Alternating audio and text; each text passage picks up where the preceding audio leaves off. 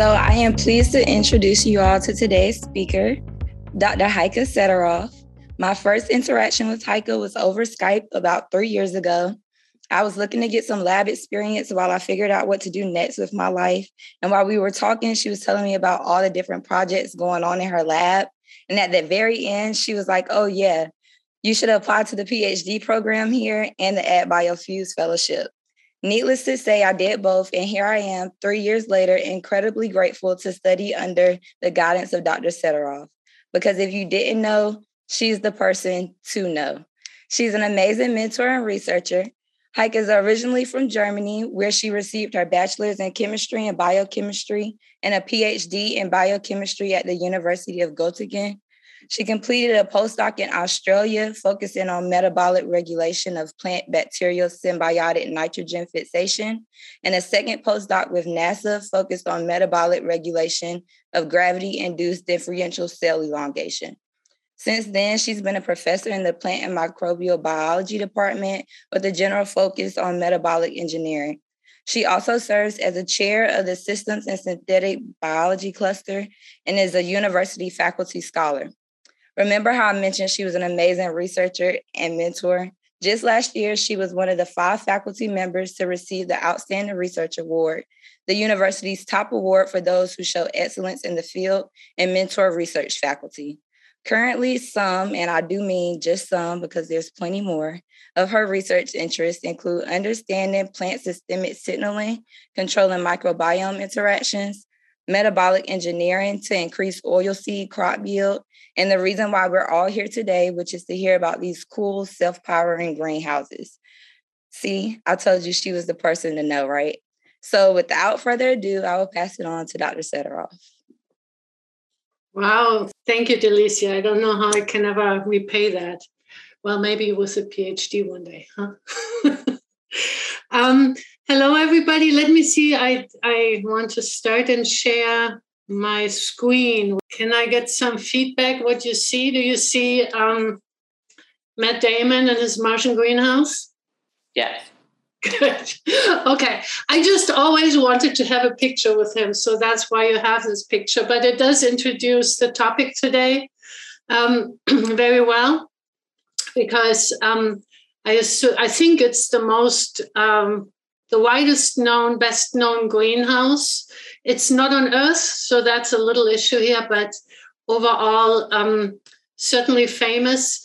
And it points to the question I want to discuss later on in my talk, which is what do we need to breed or engineer crops for future or current greenhouse situations, and maybe what should have Matt done to well, he survived, so that's all he needed. But what could he have done to prevent the total loss when his greenhouse exploded? For those who've seen the movie. So the topic today is really, I changed the title a little bit, Engineered Biology in Engineered Environments. And I specifically want to talk about greenhouses. This is a greenhouse system in the Netherlands. It is an area where 80% of the land is covered in greenhouses for production of mostly fruit, vegetables, and ornamentals. And it looks like a different, maybe Martian landscape. I want to talk about 2 topics today. One thing is I want to introduce a new greenhouse system that we've been working on with a different cluster, with the carbon electronics cluster here at NC State, and other people, the Phytotron and the engineering, the civil engineering group. And I want to talk about these new kinds of greenhouses we have developed. And then the second thing is really to think about in greenhouses, how does genetic engineering or breeding differ from what we do for field crops? So those are the 2 things I want to touch on.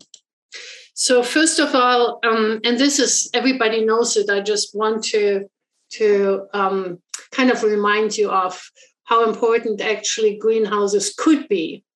And so you all know greenhouses really can be built anywhere, from the desert, as you see in the bottom left, to northern Canada or any northern region where you have a lot of ice and snow and cold. So temperature protection and conserves water and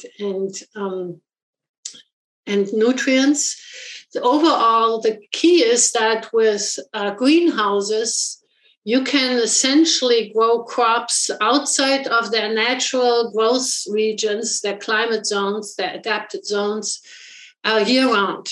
So you don't have a winter crop and a summer crop, or fall and spring. You can grow the same crop, if you want to, the same crop year-round. And that enormously increases their production. For tomatoes, productivity in greenhouses is more than 20-fold above field.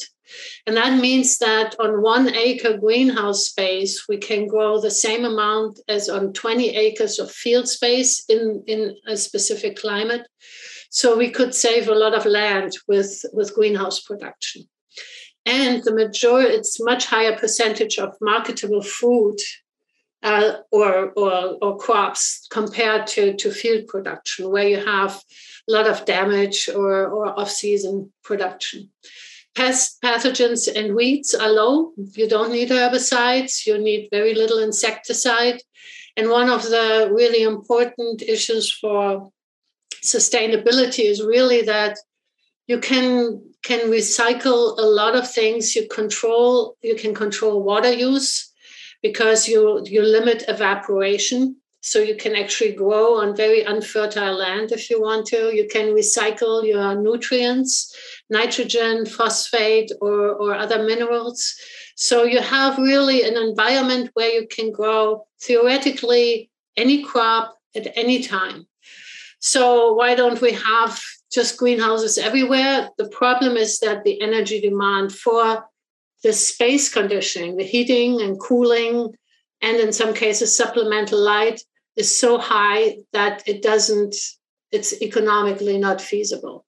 It's cheaper to just throw the seed on the field and fertilize and water than to build these greenhouses and cool and heat them. In a lot of areas, greenhouses are only used for a partial time of the year. North Carolina is way too hot in the summer for greenhouses. The cooling costs are very high, so there are different intermediates, but overall, the cost for the energy requirement is too high. So what can we do about it? So there are two general systems that have been developed in the last few years. One thing are fully enclosed systems or container systems, controlled environment systems, where you essentially have no sunlight. You have a container or a room. Everything is run with artificial light.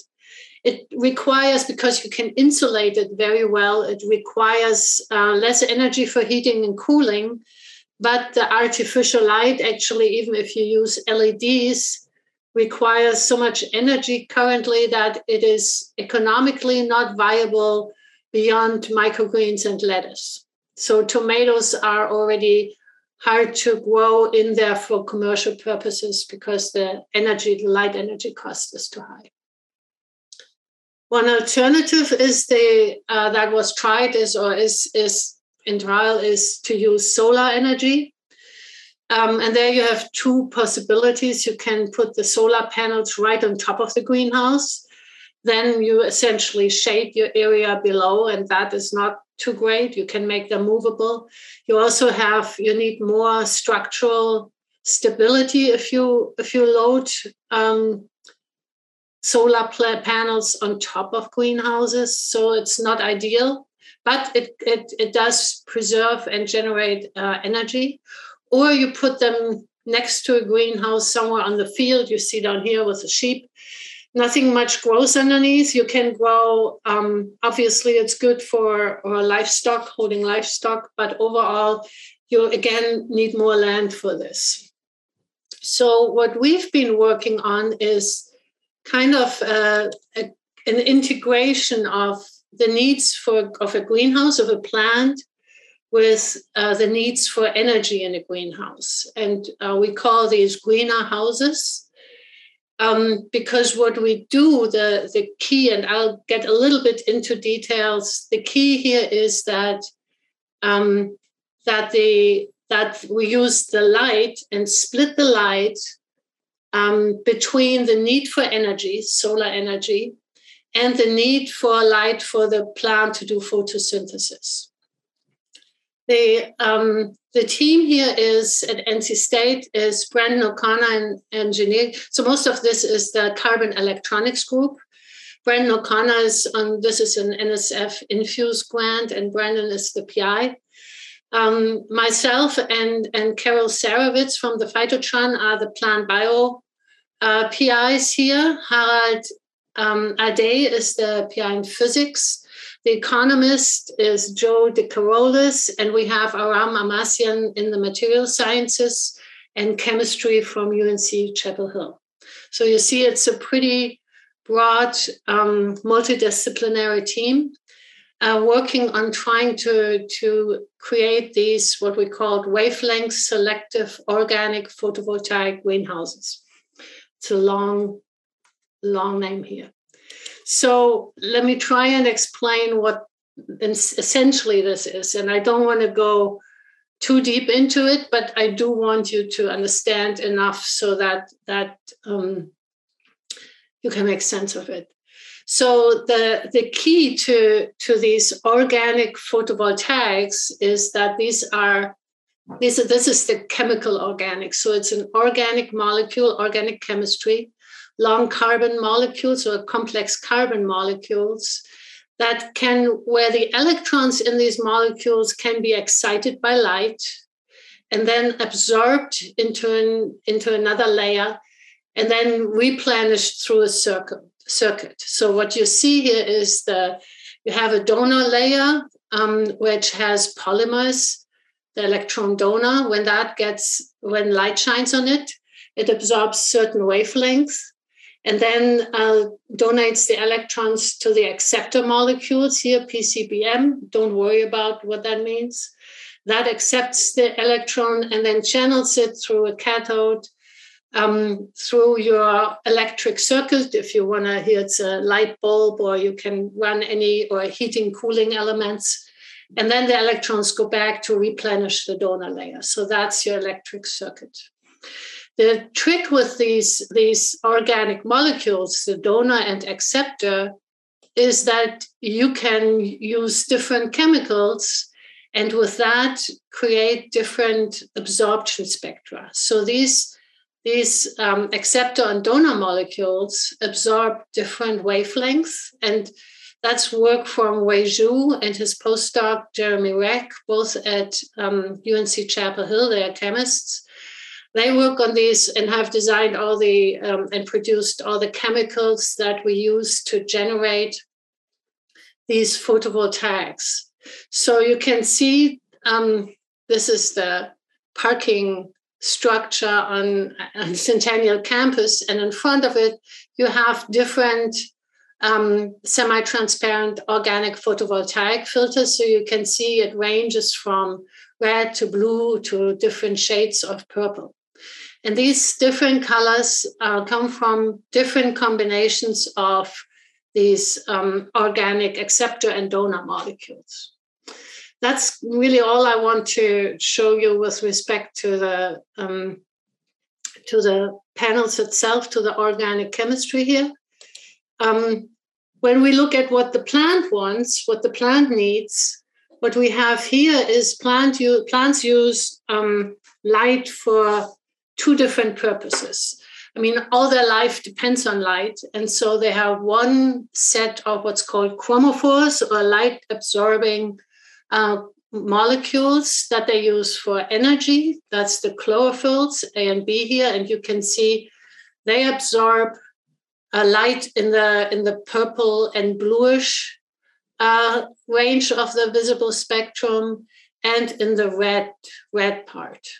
So the reason a leaf looks green to you is because that's the wavelengths that the leaf does not absorb. And that's what we make use of. In addition to the energy production or energy absorption, use of light. The plants also use light for sensing. So because their entire life depends on what light, how much they get, when, they have developed different sensors that are responsible for adjustment between day and night, for flowering time, for lots of different, everything in development you can think about, to set the clock, the diurnal clock and more. So we need to make, here too, you can see there's a little dip here in what is absorbed in the, can you actually see my mouse? No? Yeah, we can see it. Okay, thank you. So here the greenish, yellowish area is really the part where the plants don't really need much. As I said, that's why they look green and yellow to you. So what we aimed for this here is the solar spectrum here. This faint gray line is actually solar radiation over the visible spectrum. This is what's incoming from the sun, and you see the absorption from the chlorophyll, from the energy absorbing molecules in plants. And this is really very little, just a fraction of what the solar light provides, the solar spectrum. So what our chemists and engineers have done is they designed molecules, these chromophores for the photovoltaics, that grab the wavelengths between those or outside of what the plant needs. So here the pink is one of the electron donors, and the blue is the wavelength spectrum of an electron acceptor. So there's still plenty of light for the plant to use in the blue and red area, and we harvest the rest of the light for energy production. So, so much about what it is that we're trying to do. And the questions here are now, can these greenhouses or these wavelength selective organic photovoltaics actually really produce enough energy to run a greenhouse? Then our greenhouses, if they do this, are they economically feasible? And are they environmentally more sustainable? Because, as you know, if it doesn't pay, it won't be built. And if it's less sustainable, we don't really need it. And then it's probably the first question, but I wanted to, for the flow of discussion, I wanted to put it later. Can crops grow productively in these greenhouses? And then how should we breed and engineer for these greener houses? What kind of plants or what kind of changes to crops do we need that grow in these very different engineered environments? So I'll start with the first question. Do they produce enough energy for their demand? Are they even useful at all? This is work from Eshwar Ravishankar. He was a graduate student in Brennan O'Connor's lab, and he just graduated. He's now Dr. Ravishankar. What Eshwar did is he made a really detailed dynamic energy model. So he took a standard theoretical greenhouse and calculated, this is what some engineers can do, all the incoming and outgoing energy and the requirement for heating and cooling. He mapped that to different regions in the US. So he especially took 3 very different climate zones. One is Phoenix, Arizona, dry and hot. One is Raleigh, North Carolina, beautiful and temperate, subtropical. And then the other one is Antigo in Wisconsin, which is cold. So this was the first run through where he calculated and modeled all the from weather data, annual weather data, and greenhouse demands, all the energy. And he distinguished here. So you have 3 different groups of bar graphs: Wisconsin, North Carolina, and Arizona. And you can see the red bar is the energy that's generated by the solar cells. Obviously, that over the year, the highest production is in Arizona in the summer, where they produce more energy than they need.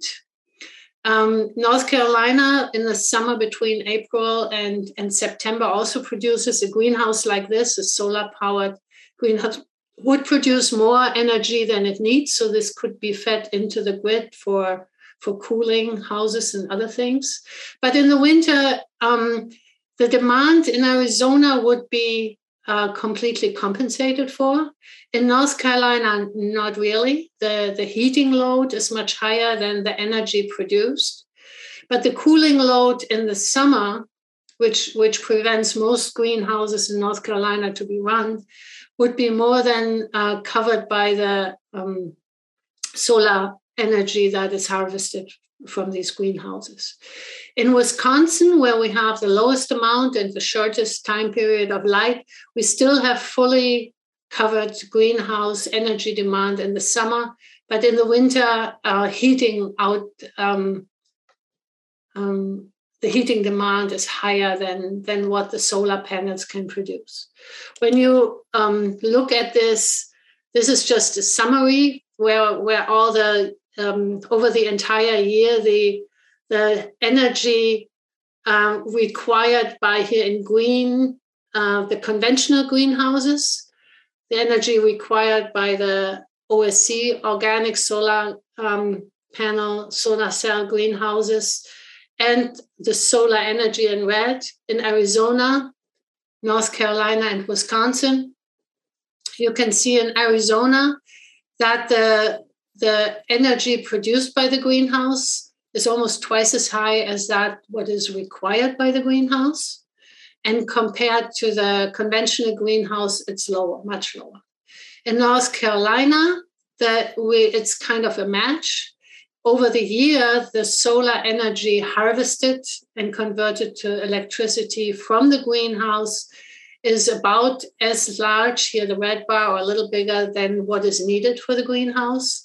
And in Wisconsin, you need to feed in extra energy. The solar energy cannot cover for the entire amount of light energy, but it reduces it by 50%.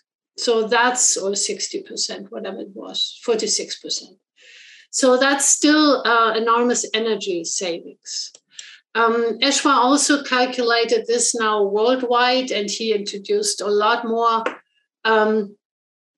other factors, different crops, different wavelengths, different organic photovoltaics, different chemicals.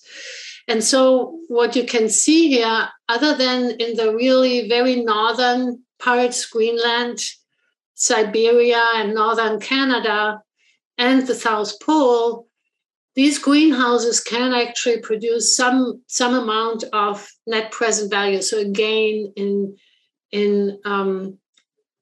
productivity and in money, in economic value. And the further you go to the equator, that's the higher it is. Now, a lot of these things really depend on the climate. You know, if you're in the desert and you can't grow anything, obviously it's the water, the saving of the conservation of water that doesn't evaporate is probably one of the major parts. So the second question was, are these economically viable, and are they more sustainable? We talked about sustainability with respect to water conservation, nutrient cycling and conservation, and reduction of pesticides. But when we look at other things, that's what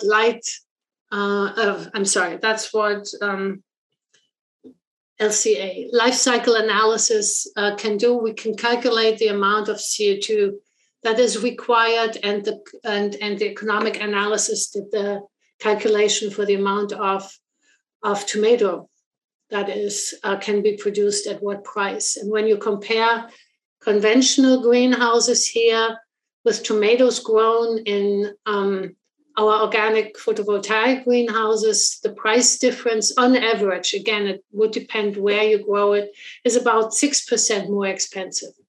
6% is not, I mean, the economists on the team here on the group can weigh in, but I think 6% will not break this invention. So the other thing is, when you look at CO2 equivalents, how much CO2 as in global warming potential is released for the production of 1 kilogram of tomatoes, there our new greenhouses are actually 36% lower than conventional greenhouses. So they need 40%, almost 40% less, or 35% less CO2 to be released compared to conventional greenhouses. And most of that is simply due to the energy demands.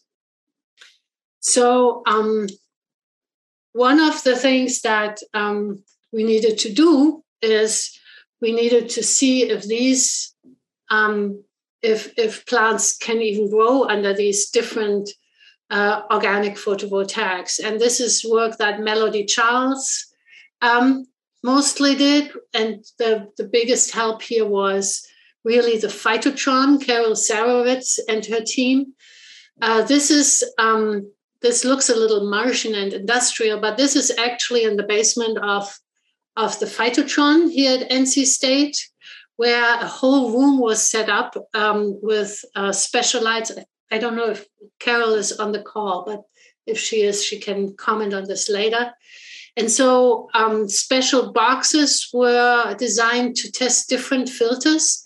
And in these boxes, you can see they are supplied with continuous and consistent equal flow of water, nutrients. Everything was controlled in these systems. So we were able to just see what the difference in light in the spectrum that these organic photovoltaics generate is available. So that's what the outside looked like. Here you can see the inside of one of these chambers. Everything is measured and controlled, from CO2 to humidity. These purple things are one set of these photovoltaic filters. And then in here, the first thing we grew was red leaf lettuce.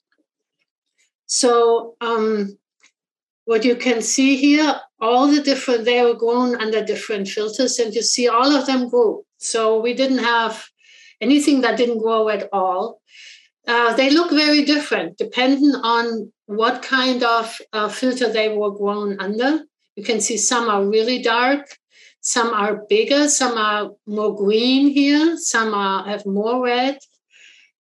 This was red leaf lettuce, so it is supposed to be red. And when we did the analysis, what you can see, I color-coded up. This is Melody's work, actually.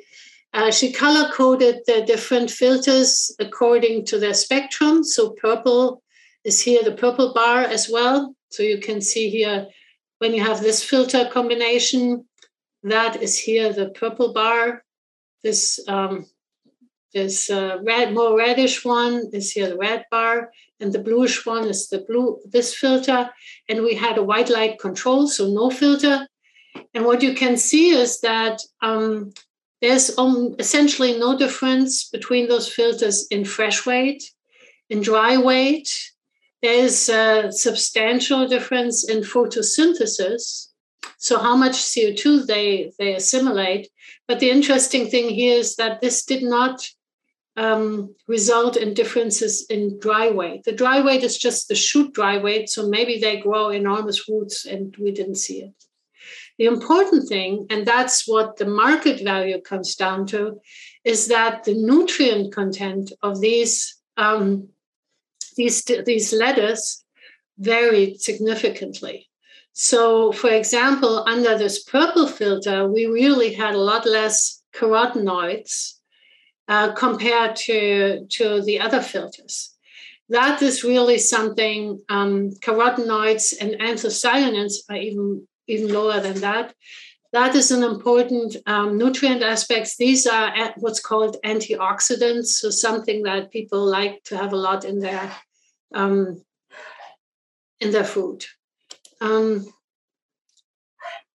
Melody also did something, and this is just to illustrate a lot of things that go on in a plant we cannot measure directly, and we cannot do all the experiments to measure this. For example, if they are more drought tolerant, or if they have more other nutrients, or how they do with nitrogen or phosphate. So in order to kind of get in kind of screen for those changes in traits, because we know all traits are affected by these sensors, light sensors in plants, what we did is we did a transcriptome analysis. So essentially, we took all the RNA to see which genes in these different lettuce plants were active. And what we were able to show is that the different filters really differ between nitrogen metabolism, which is important, because nitrate uptake and storage, nitrate content in crops is an important benefit, or in some cases, not so beneficial nutrient. A lot of volatiles were activated or synthesized, at least the genes that make volatiles, which are important in things like insect resistance, and flowering time. So a very important factor when you look at crop production. For example, this delays bolting in lettuce. You don't want your lettuce to bolt because it gets bitter. But in tomatoes, you want flowering to come as early as possible, so you get as many tomatoes as possible in a short time. So these aspects, even though we couldn't test for them directly under these filters, can be very important in agronomically. So that we also are trying tomatoes now. This is, Melody is analyzing those data right now. We did the same. Overall, not much difference. They grow just fine. These boxes are not big enough to grow them all the way to fruit. So we only have the early stages, but they look good. And we are analyzing the transcriptomes right now. So that brings me to the question I wanted to save some time for discussion for, but I wanted to get started on. And that is most of the breeding and genetic engineering for crops has been done for land plants. We have all the adaptation to environments has been done for field-grown crops. And the question is, how will that differ when we don't have to engineer the plant to fit the environment, but we can modify the environment to fit the plant needs, or as I try to call it here, engineer for genetics by economics. We adjust the environment, so we don't need heat tolerance, drought tolerance, but what do we need to now breed or engineer the crops for? So this is essentially the part I'm currently thinking about and trying to figure out where these kinds of engineering efforts need to go. So as I just said, here on the left, you see a field-grown tomato is exposed to seasonal problems, drought, heat, cold, high light, low light, weeds, other pests, needs fertilizer, water. So these are all things that mostly get engineered. You have herbicides and insecticides. All of these, you don't need herbicides in a controlled environment. So what are really the needs, or are there, maybe there are none, for crops that grow in these environments? So even though it's always really boring to have tables, this is how I try to think about it. To look at here on the left is what are the issues in an open field production versus what is the issue in a controlled environment. So all the things like nutrient use, microbiomes effects, and signaling response to fertilizers, all this fertilizer, nitrogen, phosphate supplies, that when you just throw it on a field can cause eutrophication of rivers nearby. All of that can be completely recycled. And does not have to leave the greenhouse ever. Same for water. No drought or flooding tolerance needed here, because water can be completely controlled and recycled. No evaporation, everything is just controlled by the environment. Again, temperature, heat and frost tolerance. Right now we have a lot of frost tolerance here that we need for some plants. No need to engineer or breed or select for any of that, because we control it in the greenhouse. Pathogen resistance, the pathogen infestation in greenhouses overall is lower. And you can, especially if you are in a greenhouse environment, Jean Restano has worked with several engineers and physicists. You can actually build sensors and to monitor these pathogens much better in a greenhouse than in the field. And so you can go in and respond very early on and quickly to pathogen infestation. Although in greenhouses, because it's a closed environment, these can also get out of hand. So that could be a major issue. Insects and herbivory, you don't. That can mostly be controlled with mechanical systems. And weeds, we really don't have a weed problem when you're in a controlled environment and you grow everything either in hydroponic systems or in soil pots. Where differences do occur is in light, yield and yield timing, and the quality of crops. As I said, when we look at the economics of greenhouses, if we solve the energy problem, then the economics really come down to the quality of crops. And there you can sell crops for higher prices if they contain more nutrients, better nutrients, higher fibers, better protein, more protein, vitamins, what have you. So, and the overall quality is more consistent. So those are things that we should think about breeding. But I want to also think about light, because the one thing that is different from any natural environment is the light that these plants get. And even though they can grow just fine, one of the things I'm interested in, and I don't know if I will do this during my career, but is to think about how we can expand the ability of plants to harvest light for energy, especially the spectrum. I showed you here the top left the graph shows the absorption of the two major chlorophyll A and B. Those are the molecules that absorb sunlight for energy production in plants. But that's just for land plants. When you look into other plants, other systems, in cyanobacteria and red algae, or here these are microbial communities in stromatolites. These are little rocks in Australia, Western Australia. You can find they have layers of different color here. Red, you can see red and green. They use different chlorophylls. So chlorophylls, I want to go back one slide, can be adjusted. This molecule here is a generic chlorophyll and R is residues. The wavelengths they absorb depends on what these R molecules are. And they can be modified. And you can see this is the current known spectrum of different chlorophylls found in bacteria and algae. And so we can really, when you look here at chlorophyll A and B, that's in land plants, chlorophyll D from bacteria really is shifted much more to the red.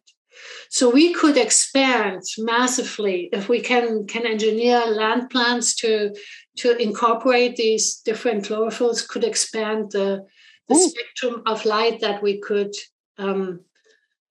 incorporate.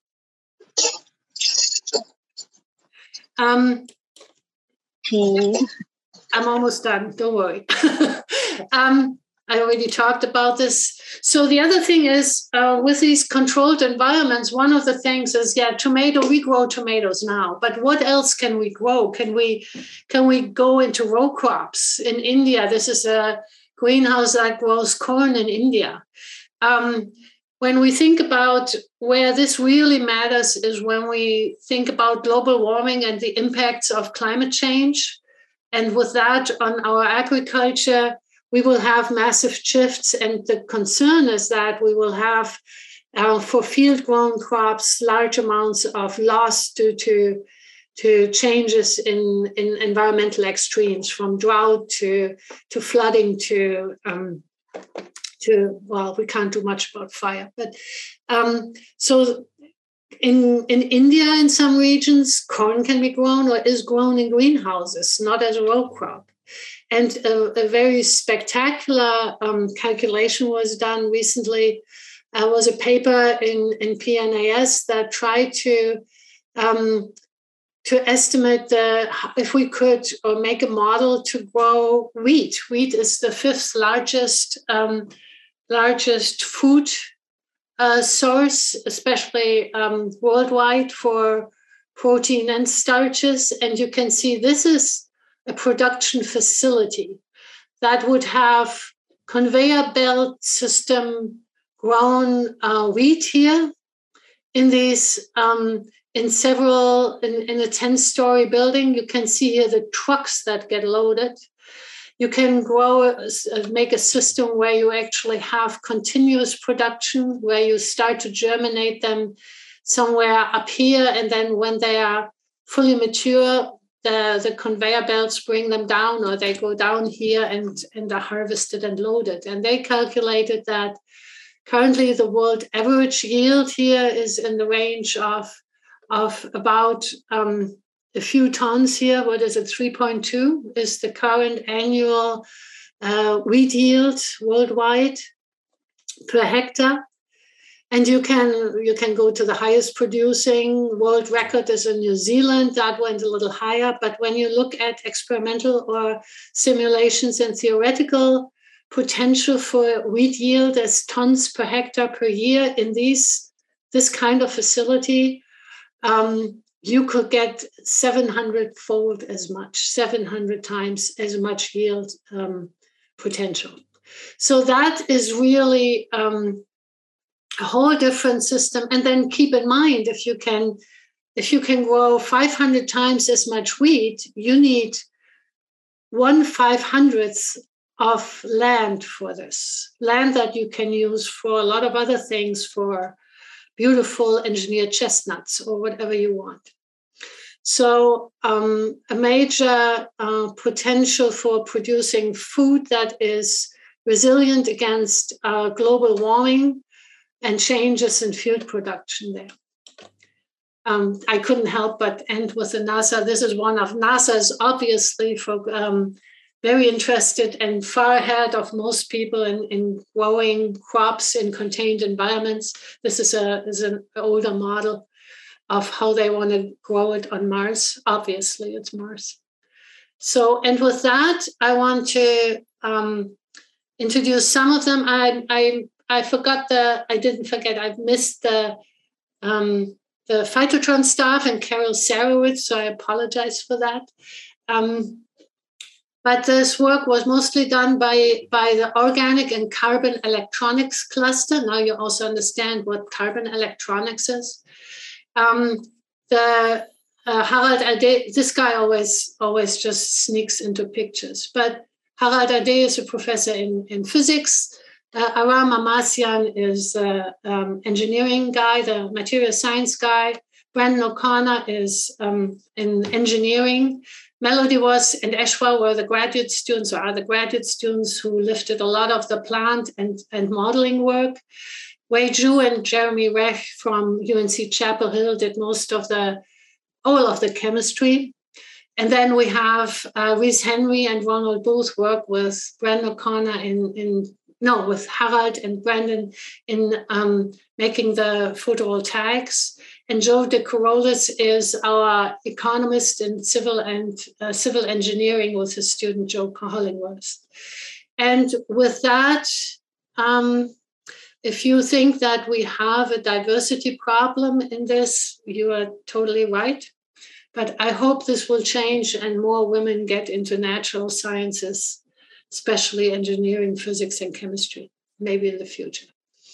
Okay, that is it. With that, I will stop sharing, and I would be happy to answer any questions. Thank you, Heike. That was really great. I'll go ahead and ask people to either raise your hand if you have a question or to type your question into the chat box. I'll start by reading a question that's already in the chat by Fred Gould that said, have conventional breeders in the Netherlands developed special varieties for greenhouse production? Say that again. Have conventional breeders developed special food? I have not seen any genetic engineering. I know they are working on this. The key is kind of similar to what the Green Revolution tried to do, as small as possible, a plant with as much as possible a yield. So for tomatoes, if you can have just one leaf and 5 tomatoes, that's great. So those are very similar to other plants. So reduce the amount of non-crop biomass. So for lettuce, the leaf is the biomass we care about. But for tomatoes, you only eat the tomato. You don't eat the stem and the leaves. There's a tendency trying to go from a lot of crops are determinate versus indeterminate, which means they make all the flowers and fruit at the same time and die. That's the determinate version. Indeterminate is some tomatoes that mostly you grow in your backyards if you grow tomatoes, or are grown currently in greenhouses, which grow continuously, make flowers, throughout the year, and thereby produce food throughout the year. So those are some of the things I know about.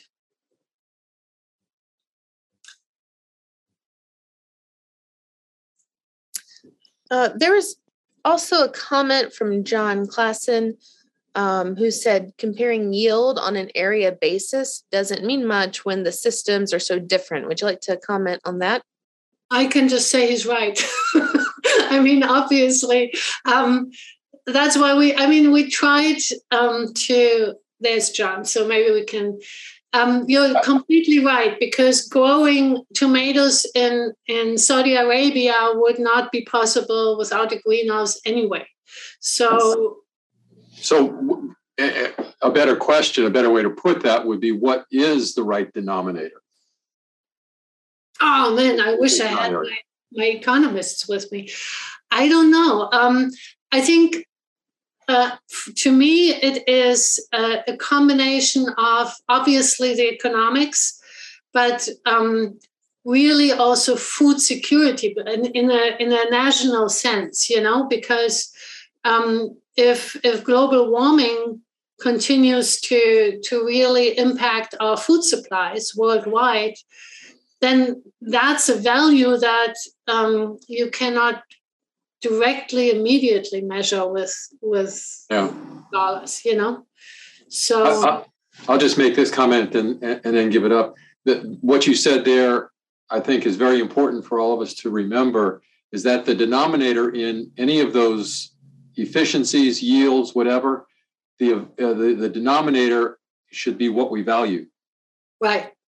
And that may be different from country to country so the country that currently builds most of these kinds of greenhouses, not exactly what we are building, but has the most research funding in this, is China, because China really has land issues when it comes to food production. And they build an enormous amount of greenhouses. They also build solar greenhouses, although they also have no big issue with firing coal plants to provide the the electricity they need for greenhouses, but they have a problem feeding their population. Yeah.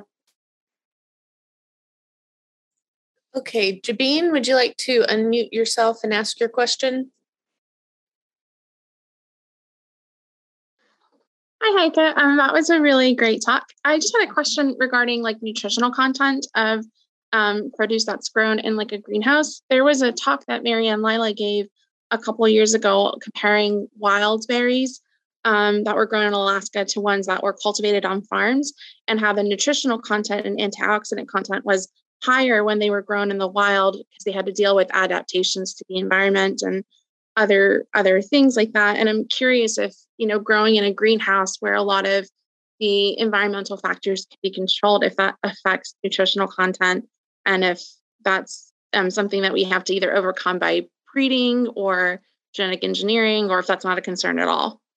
So I think it's pretty straightforward. The first thing you would want to do is study why do the wild whatever berry it was, blueberry, blackberry, whatever. Why does it have a better nutritional content? And it is probably due to two things, environmental and genetic, which is everything. So I think if you understand the basis of that, you can adjust the environment and the genetics in these greenhouses. So if they, for example, we know that a lot of the anthocyanins are activated by UV light. So you can always provide UV light to them. They need just before they are market ready, you give a few days of UV light, or just actually a short spike of UV light, and it's gonna just be it'll induce the biosynthesis pathway. We know it's dependent on UV. So I don't know what makes it better in the wild. Maybe it's the microbiome. You can check that out, Jabeen. I just don't know what the difference is, and that's something to study, and then you can adjust everything in the greenhouse. Thanks. Okay, there was also an interesting comment from Anne Margaret. Anne Margaret, would you feel comfortable unmuting yourself and speaking your comment?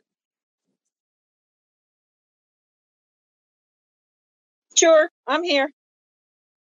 Oh, I just read your comment. You were in Iceland. How cool. I want to go. Yes, it's like Hawaii, but cold.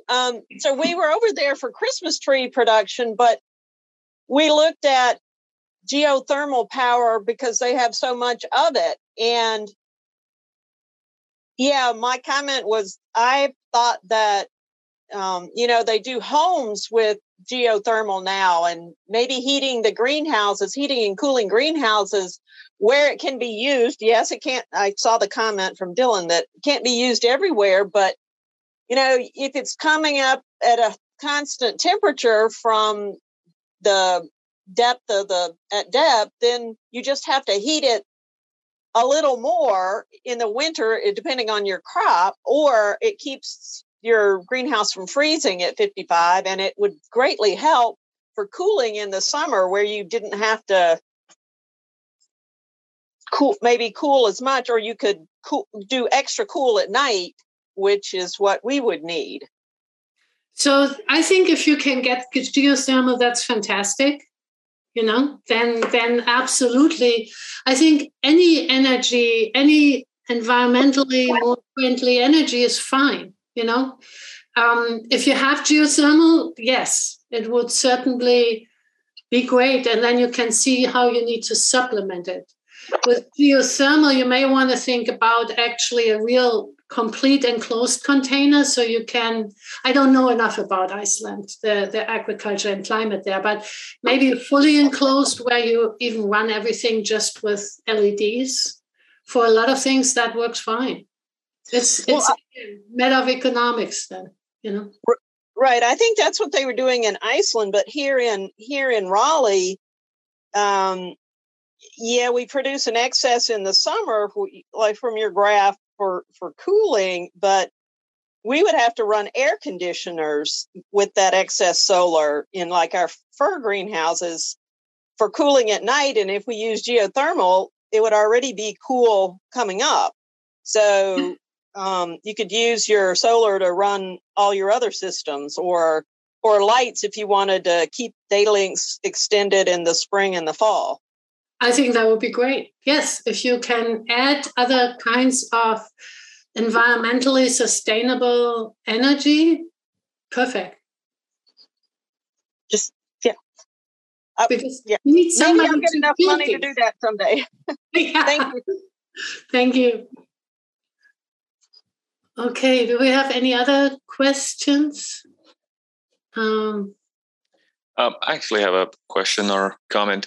You showed this thing, and there's a lot of talk about efficiency. I was wondering, with greenhouse agriculture, it takes a lot of upfront investment. I wonder if some of these equations should have something like who is going to be farming in the future, because this is going to limit, especially in communities like countries like India, where a large amount of farming still happens on very small farms. So greenhouse farming is going to change that demographic of who the farmers are. I was wondering if that should go into what we value. Absolutely, but keep in mind a lot of, absolutely, I agree with that. But I could also see models where large companies invest into small plot farms, because you don't have to make this big. Where in certain areas in India, they can produce certain products better than here, because most of India would have a much better energy balance with these kinds of greenhouses, and you need a lot less land. So it could be almost a kind of franchise model, where the farmer himself, I think that's a matter of how you build those systems. Yeah. Who pays for them? So would a company like Dole pay the farmer because the second largest after energy, the second largest cost in a greenhouse is manpower for maintenance and harvesting, or woman power, people power. Okay. Yeah, thank you, Heike. If everyone would just help me thank Heike again by showing your appreciation in whatever Zoom way you can. Thank you all. Yes, we appreciate it. We're going to officially stop colloquium, and you're free to go. Heike has agreed to stay an extra 5 minutes or so if you have any additional questions or things you'd like to speak with her about. So feel free to stay on. But colloquium is officially done. So join us back here next week, and we'll have another good session for everyone.